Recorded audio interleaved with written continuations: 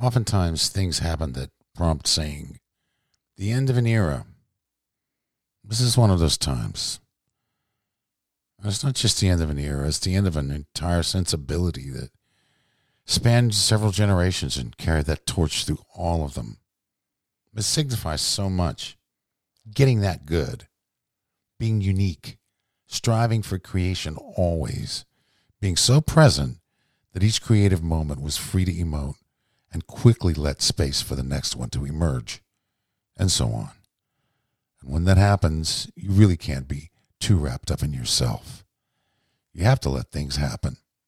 And when that happens, more often than not, there's a joy that accompanies it, also blissfully unaware of itself, not asking for a reward.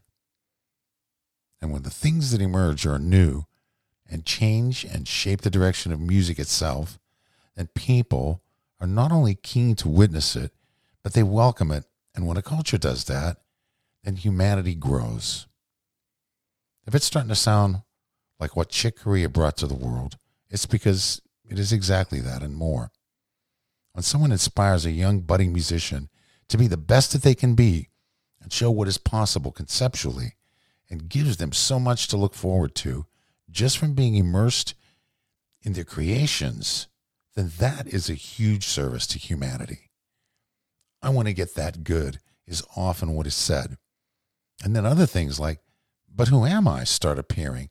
And that's when one realizes that they had to go through that too.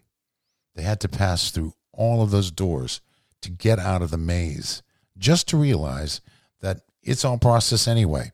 So why not just let it out and keep letting it out and feel the joy that comes with that and from all of those growing pains. And feel the joy from giving the joy as well. But again, not seeking reward, not seeking recognition for its sake. None of that. There's no room for that on that mountain.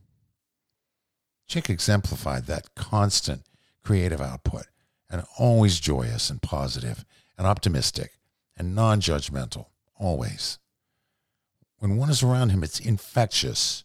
You can feel that all the time, that there are limitless possibilities, that the only obstacle is yourself, your mind. And his never gets in the way, ever. Problem? What's a problem? There are perhaps challenges that can be instantly and systematically worked through. Not a problem. And there's joy in the discovery as well. Yeah, I want to get that good. That was just the starting point. Chick constantly reminds me of the era of being so inspired with music that I couldn't wait to become a pro because I thought that is what was in store for me. That level, all of it, and more. It was during a time when there was just a seemingly never-ending supply of constant music being made, new music all the time, that constantly fueled that inspiration and desire to do that, to be involved in it. I thought that it would never end, and that once Chick and his contemporaries had created that bar, that it was there to stay and rise even more. And that's what the public was getting as well, that level of music and creation. Well, fortunately for me, I was able to get there to actually meet and be able to create with my heroes. Almost all of them. Almost. Meeting Chick and getting to participate in music with him was a demarcation point, an indicator of arriving at a place that isn't a destination. It's more like, welcome to the never-ending process. Perhaps that's one of the meanings in Return to Forever. Once you do the work and go through the growing pains and get out of your own way, then you're returning to forever. Chick was so welcoming, always encouraging new talent. Because of our mutual friend John Patitucci, Chick signed me to his new record label at the time, Stretch Records. It was monumental to me. He had heard some music of mine on a cassette tape that I gave John to listen to that I had done on a synthesizer sequencer in hotel rooms when we were on tour. I was aghast as I thought, he actually heard that? But he liked it, and he offered me a record deal as a result of it. So I have John to thank as well. I remember him as being so confident, not only himself, but in his musicians, that once I showed up to fill in on an acoustic band gig in Florida. So I asked what we might be doing. Management said that Chick said, tell him to listen to 3 quartets. So I did. When I got there was no written music, and the show was 3 quartets almost in its entirety. So I said to Chick, there aren't any charts. He laughed. So I went to the hotel room and I took a small notepad on the nightstand and listened to all of 3 quartets and made charts for myself, all on those little small pieces of paper. So I showed up for the sound check and the gig the next day with maybe 10 or 15 of those little pieces of paper. I put them on the stand, and those were my charts. Again, the same thing happened when we did a couple of gigs in the New York area. Mike Brecker, Eddie Gomez, Chick, and myself. No music. Again, so I feverishly started copying bits and pieces of Eddie's charts and Michael's charts and sort of had my piecemeal charts there again. And once again, to him, it was funny. I remember once before a show in Japan asking him, how is it that you never warm up? Don't you need to warm up? You go up there cold every single night. He said, I tell jokes. That's my warm-up.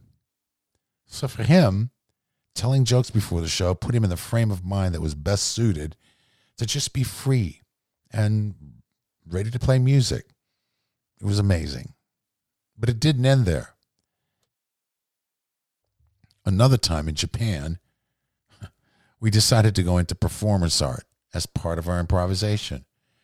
We were playing trio, Chick, myself, and John Patitucci. And John started singing opera and bowing during his bass solo, at which point Chick and I each took a drumstick and for no particular reason decided to have a sword fight during that time.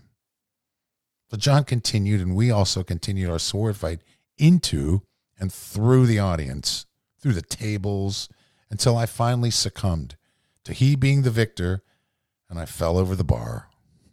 Well, the Blue Note Club didn't seem to mind either. Neither did the audience. Probably more than they were expecting. So etched in my memory so strongly and integrated into who I am are these events, these interactions that also served as indicators of being on the right path. The path to emotiveness and creativity. Right this way, sir. If you want to pass through these doors, you're coming to the right place. And this is how we do it. We're serious about our art, yeah. But we don't take ourselves too seriously. We understand what it takes, but we go through it and stay out of our way. That, friends, is how it is done. And that's how Chick Corea lived and showed us and gave to us as well. Rest in peace, Chick. And thank you.